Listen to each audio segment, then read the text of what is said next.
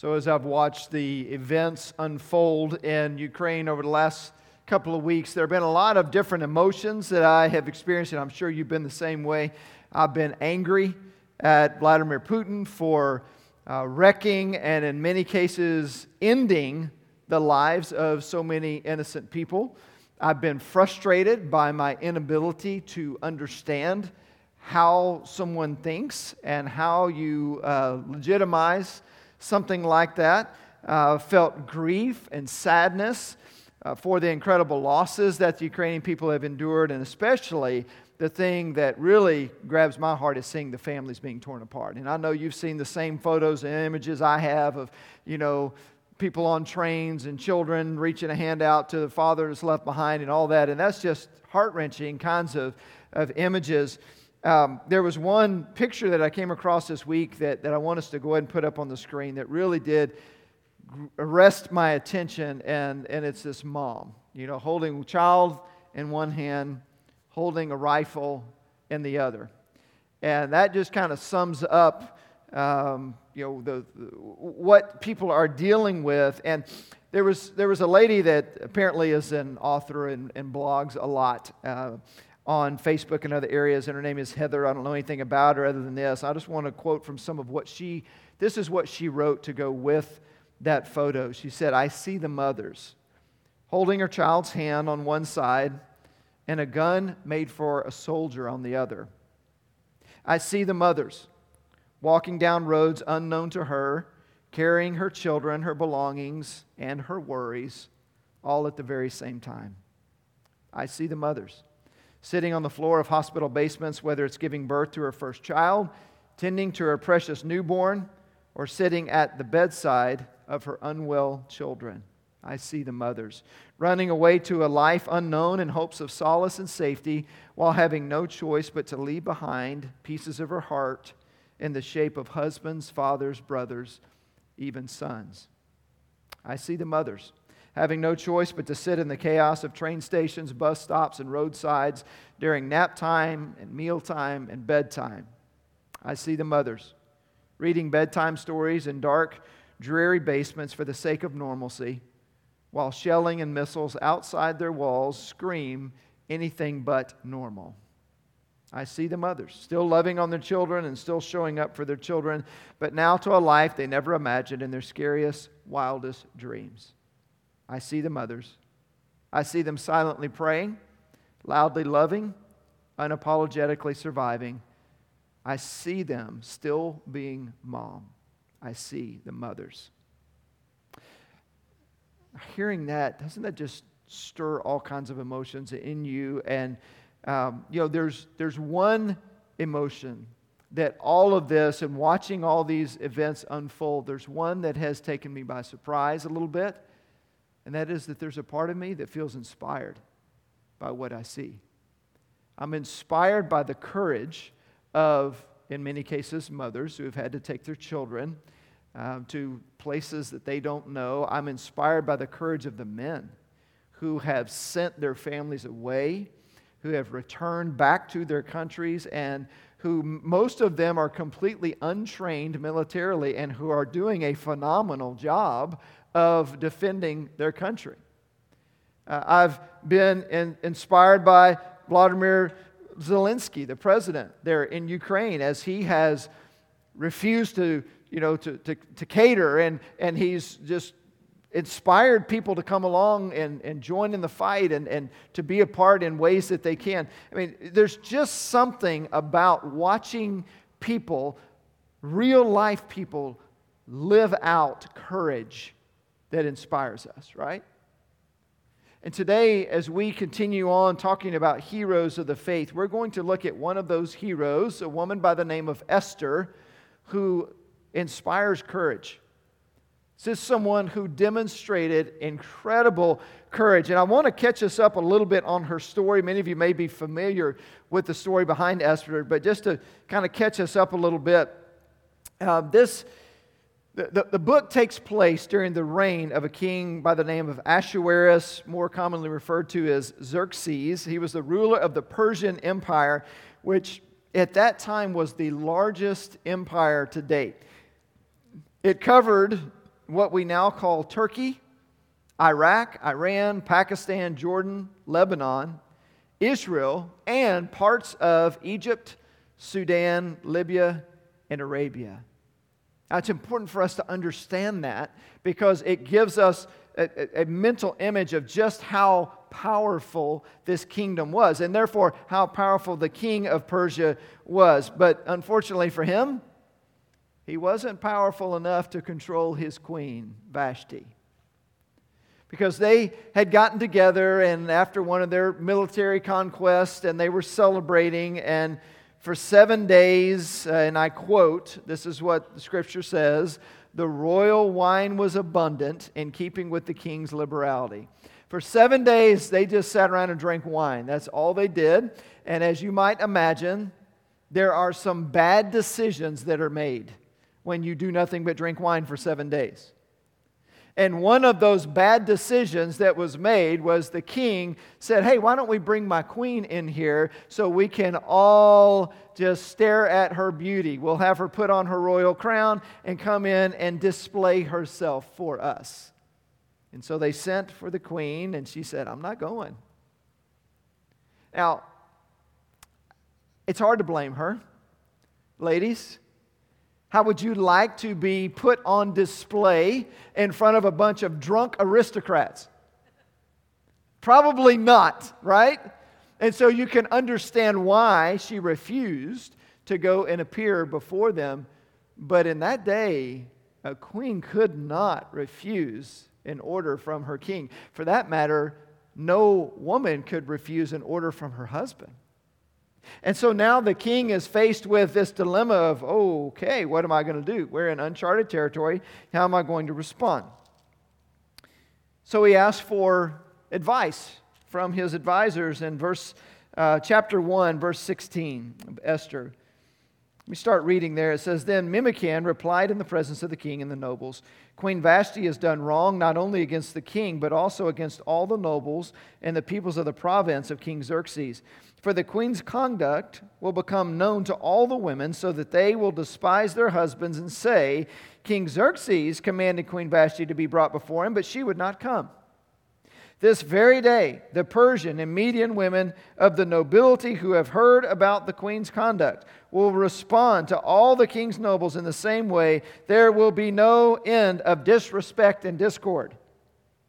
Therefore, if it pleases the king, let him issue a royal decree, and let it be written in the laws of Persia and Media, which cannot be repealed, that Vashti is never again to enter the presence of King Xerxes.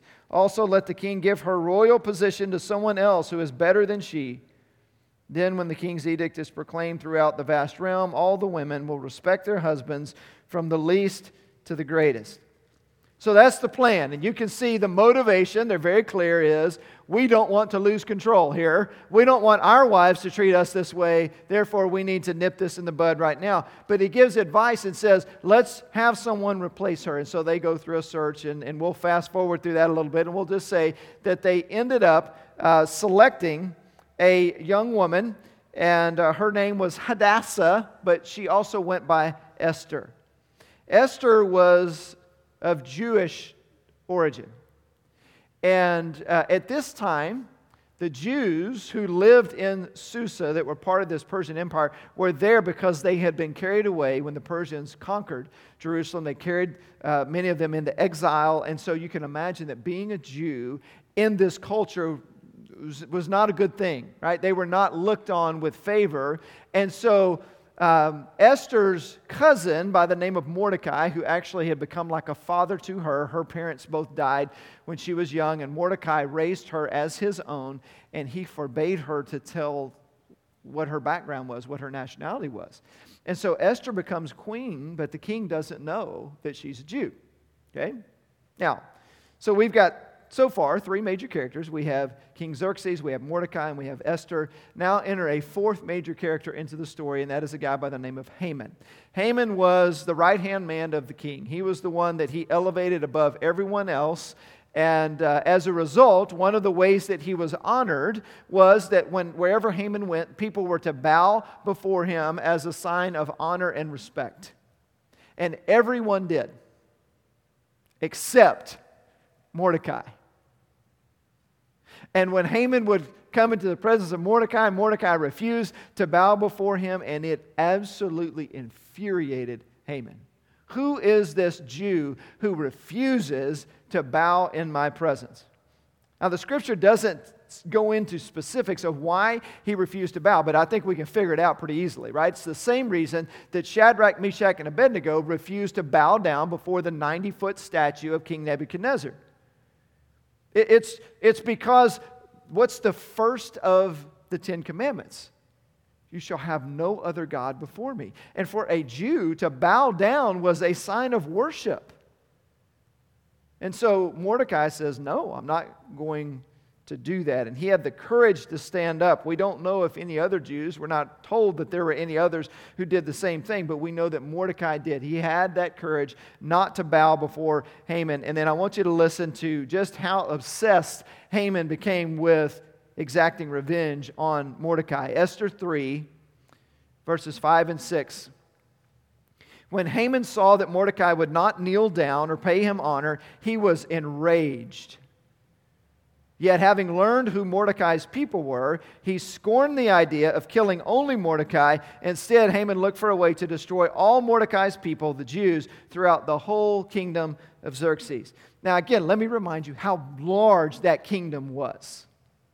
So the plan is throughout this entire massive kingdom, we are going to get rid of and annihilate every single Jew. Man, woman, child, everybody. All of them will be killed. That's his plan. And he brings his plan before the king.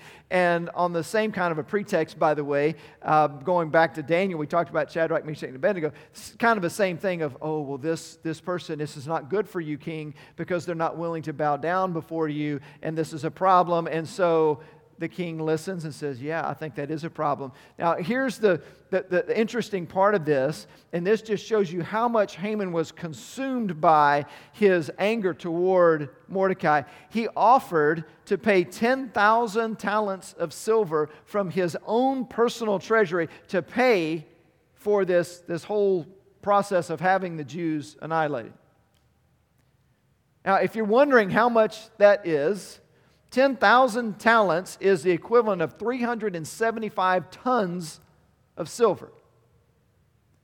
Now that's hard for us to wrap our minds around. And for those curious minds, if you want to know in today's prices, what that would equate, but just a little under $300 million is what that would equate to. Now back then it wouldn't have been that much value because there was more, it wasn't quite as rare back then as it is now. But still, let's just say this is a load of cash. This is a lot of money that Haman is willing to spend in order to get revenge. Now, I don't want to chase this rabbit trail very far, but just quickly, let me point out the fact that when we become consumed by hatred toward another person, it's amazing what that does to completely dominate our thinking and just, cause us to make horrible decisions. And he just couldn't focus on anything else. And he was willing to spend so much of his own money, if necessary, in order to take revenge upon not just Mordecai, but all of the Jewish people.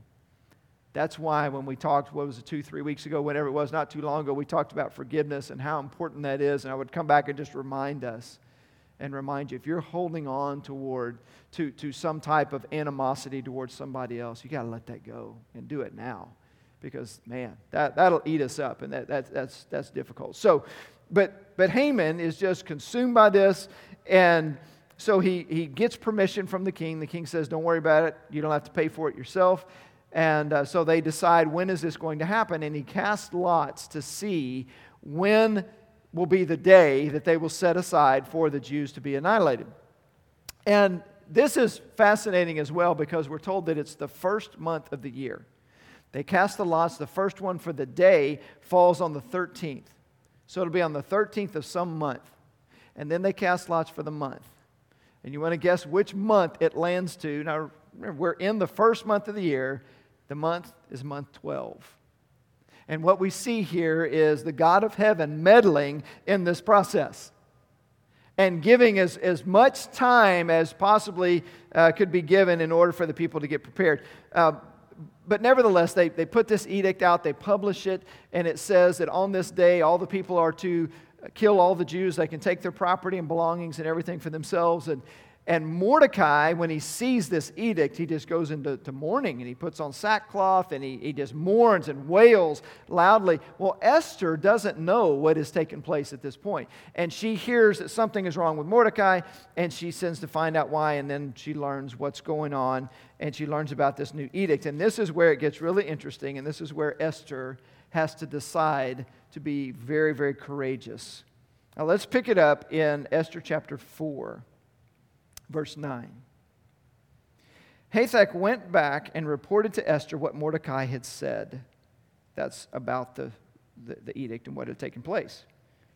Then she instructed him to say to Mordecai, all the king's officials and the people and all the royal provinces know that for any man or woman who approaches the king in the inner court without being summoned, the king has but one law, that they be put to death, unless the king extends the gold scepter to them and spares their lives. But 30 days have passed since I was called to go to the king. So you see Esther's dilemma, right? Mordecai says, you've got to go to the king. You've got to speak to him on our behalf. It's what needs to be done in order to save our people. But Esther says, you can't do that. You can't just show up unsummoned. And then she points out the fact, she says, furthermore, it's been an entire month since she's been called in. She hasn't seen the king in a month. And now she's going to show up unsummoned, and she's afraid. And I read this, I'm like, yeah, I can understand why. Now, does Esther's fear here indicate a lack of faith in God? Does it indicate some type of weakness in her? Because after all, people who are courageous never get scared, right? Wrong. Courage doesn't mean that we don't get afraid. It just means that we're not crippled by it.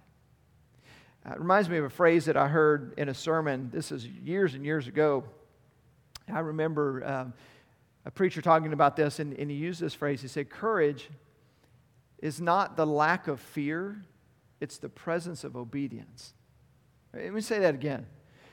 Courage is not the lack of fear, it's the presence of obedience. It means that we follow God's direction anyway, even when we're scared. If you were to ask the Ukrainian people right now, are you scared? They're being honest, the answer is yes. How would you not be? And yet they continue on, right? They continue doing what they need to do in order to defend their country and protect their families and those kinds of things. So Esther is afraid, but then we continue reading. Mordecai's response, verse 12. When Esther's words were reported to Mordecai, he sent back this answer, do not think that because you are in the king's house, you alone of all the Jews will escape. For if you remain silent at this time, relief and deliverance for the Jews will arise from another place, but you and your father's family will perish. And who knows but that you have come to your royal position for such a time as this. Then Esther sent this reply to Mordecai, go, gather together all the Jews who are in Susa and fast for me. Do not eat or drink for 3 days, night or day. I and my attendants will fast as you do. When this is done, I will go to the king, even though it is against the law. And if I perish, I perish. So Mordecai went away and carried out all of Esther's instructions. Now, based on Esther's response here, I want us to move fairly quickly through a few things. Just points that we can learn from her when it comes to demonstrating courage. Because Mordecai points out the fact in verse 14 that if you don't go, deliverance is going to come from somewhere. But God has put you in this position for this very reason. In other words, Esther, view your obstacle as an opportunity. I mean, that's our first big takeaway today. And I want to explain what I mean by that, because that kind of sounds like something you could hear at a self-help conference, right? Let me be very specific. What I mean by viewing an obstacle as an opportunity, I mean as an opportunity for God to step into a really difficult situation and do something significant. That's what Mordecai is telling Esther. The fact that we find ourselves in this place, God has put you there at this specific time for that very reason. It's not a coincidence. Esther did not become queen because of her beauty or her kindness. I mean, that may have been the thing that the king noticed. But she became queen because God wanted her in that position for this very, very reason, that she would be there to act on behalf of His people. What she needed was a change in perspective of how she viewed things. Now, let's just be honest and acknowledge that I don't think when all this happened that neither Mordecai nor Esther said, "Yay, an opportunity for God to work."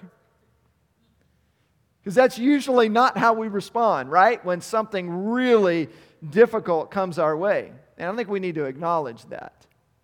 But he is attempting to shift her focus a little bit and help her to see things a little bit differently. The image that came to mind for me, anybody ever had night vision goggles?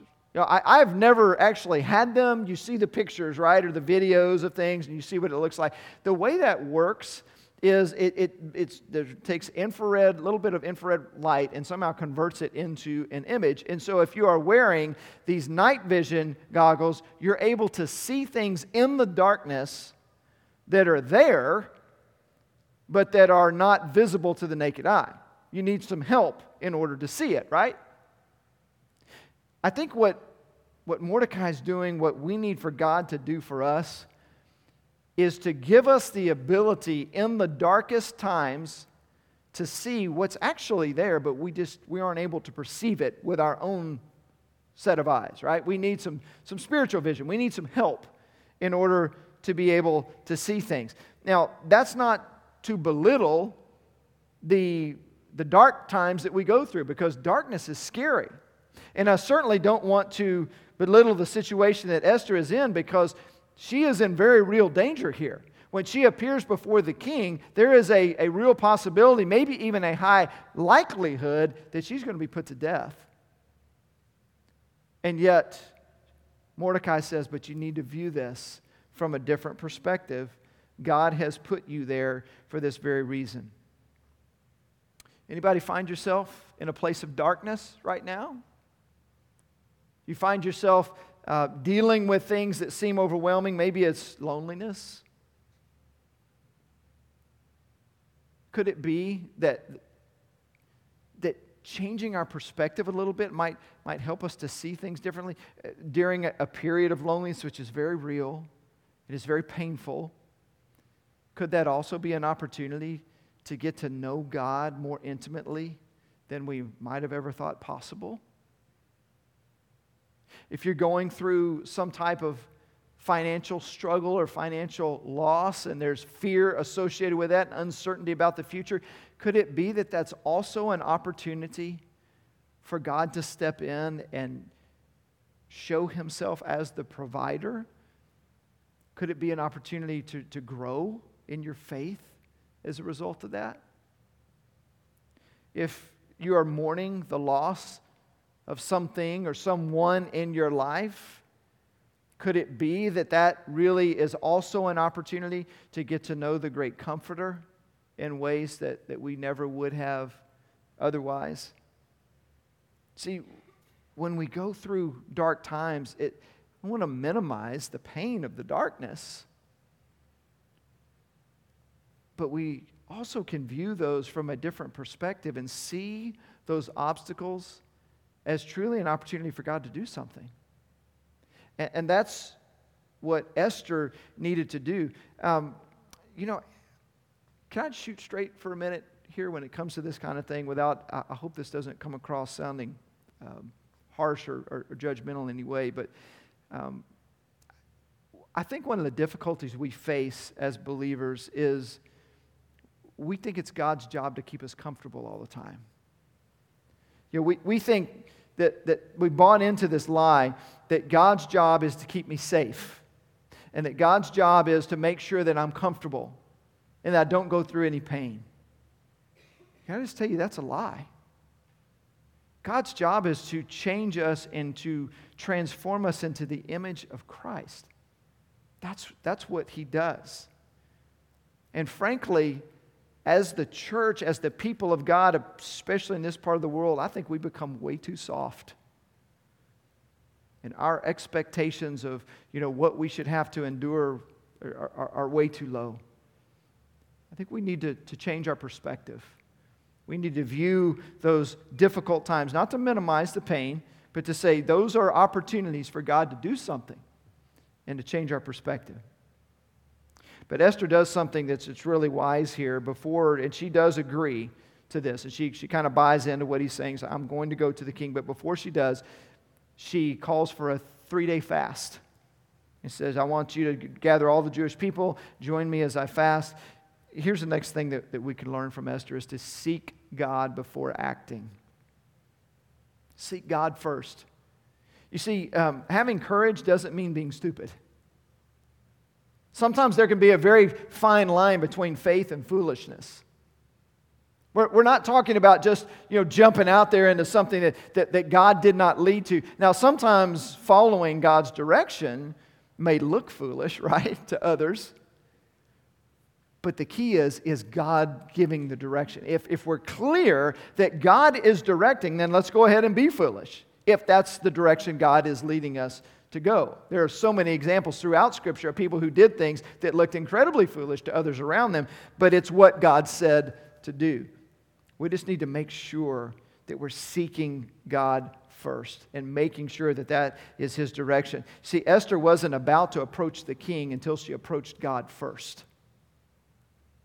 She was going to take 3 days to fast and to pray and to ask other people to pray and intercede on her behalf before she went to the king. Sometimes, I just speak from personal experience, but sometimes for me, it takes something that is so obviously beyond what I can handle to get me to a point of really seeking God wholeheartedly first. Because my tendency, if it's something simple, is just to take care of it, right? I can handle that. I'll just take care of it on my own, not a big deal. But if it is a big deal, and I'm like, whoa, this is outside of what I'm able to handle, at that point, that forces me to my knees. It forces me to seek God and to pray. Knowing that, I'm absolutely convinced that God brings things into my life because He knows that I have to have that in order to really seek Him wholeheartedly. And so we need to seek Him first. Before we act, before we step out in faith, we need those things that are driving to Him. And then one last thing quickly is Esther's response. And I just see so much maturity here in the way that she phrases things at the end of verse 16. After she approaches, it says, or after they fast, she will approach the king. She says, when I go to the king, then I will go to the king, even though it's against the law. And then she says this, and if I perish, I perish. Here's what that says to me. Trust God with the results. That's what Esther's doing here. This isn't some fatalistic, right? This is truly a way of saying, we brought it before God, we fasted, we've prayed, and if God doesn't intervene, and if I die, then I die. But I'm going to trust God with the results. You remember what happened with Shadrach, Meshach, and Abednego when they refused also to bow down before the statue? They were thrown into a fiery furnace. But before they were, let me remind you of what they said to the king in Daniel 3:17 and 18. They said, if we are thrown into the blazing furnace, the God we serve is able to deliver us from it, and He will deliver us from your majesty's hand. Listen to verse 18. So good.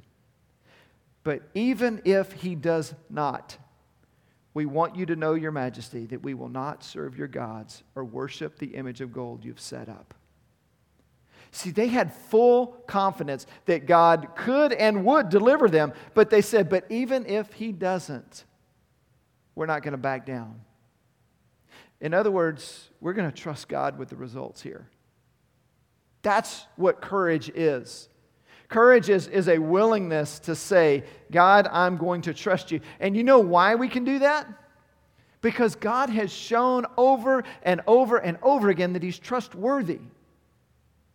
I've seen that in my own life. I know you've seen that in your life. As we go through the challenges and the very dark periods of life, God continues to be trustworthy. And aside from our own personal experience, what we have that is just ironclad proof of God's trustworthiness is the cross. And God loved us so much that He sent His Son to the cross for us. Jesus died in your place and in my place because God loves us and God desires a relationship with us. So much so that He sent His only Son to pay the penalty that we owe. That's a God that I can trust. So when those dark times come in my life, that's what I'm going to do. I'm going to view the obstacles as an opportunity. I'm going to seek God first before acting in my own ability or my own strength. But more than anything, I'm going to trust Him with the results. Let's trust Him. Wherever you find yourself and whatever you're going through, God's trustworthy. And that gives us the courage to be able to do whatever it is that He's leading us to do. Let's pray together. Lord, wherever the dark periods may be, whatever people may be going through right now, God, I plead with You to give each of us courage. Help us to take steps of faith. Help us to follow Your direction, whatever that looks like. And Lord, may we not back down in any way, but trust You completely. And Lord, step in and provide. Step in and reveal Yourself in the midst of these trials, Lord. And we just thank You. Thank You that we can depend on You always. In Jesus' name, amen.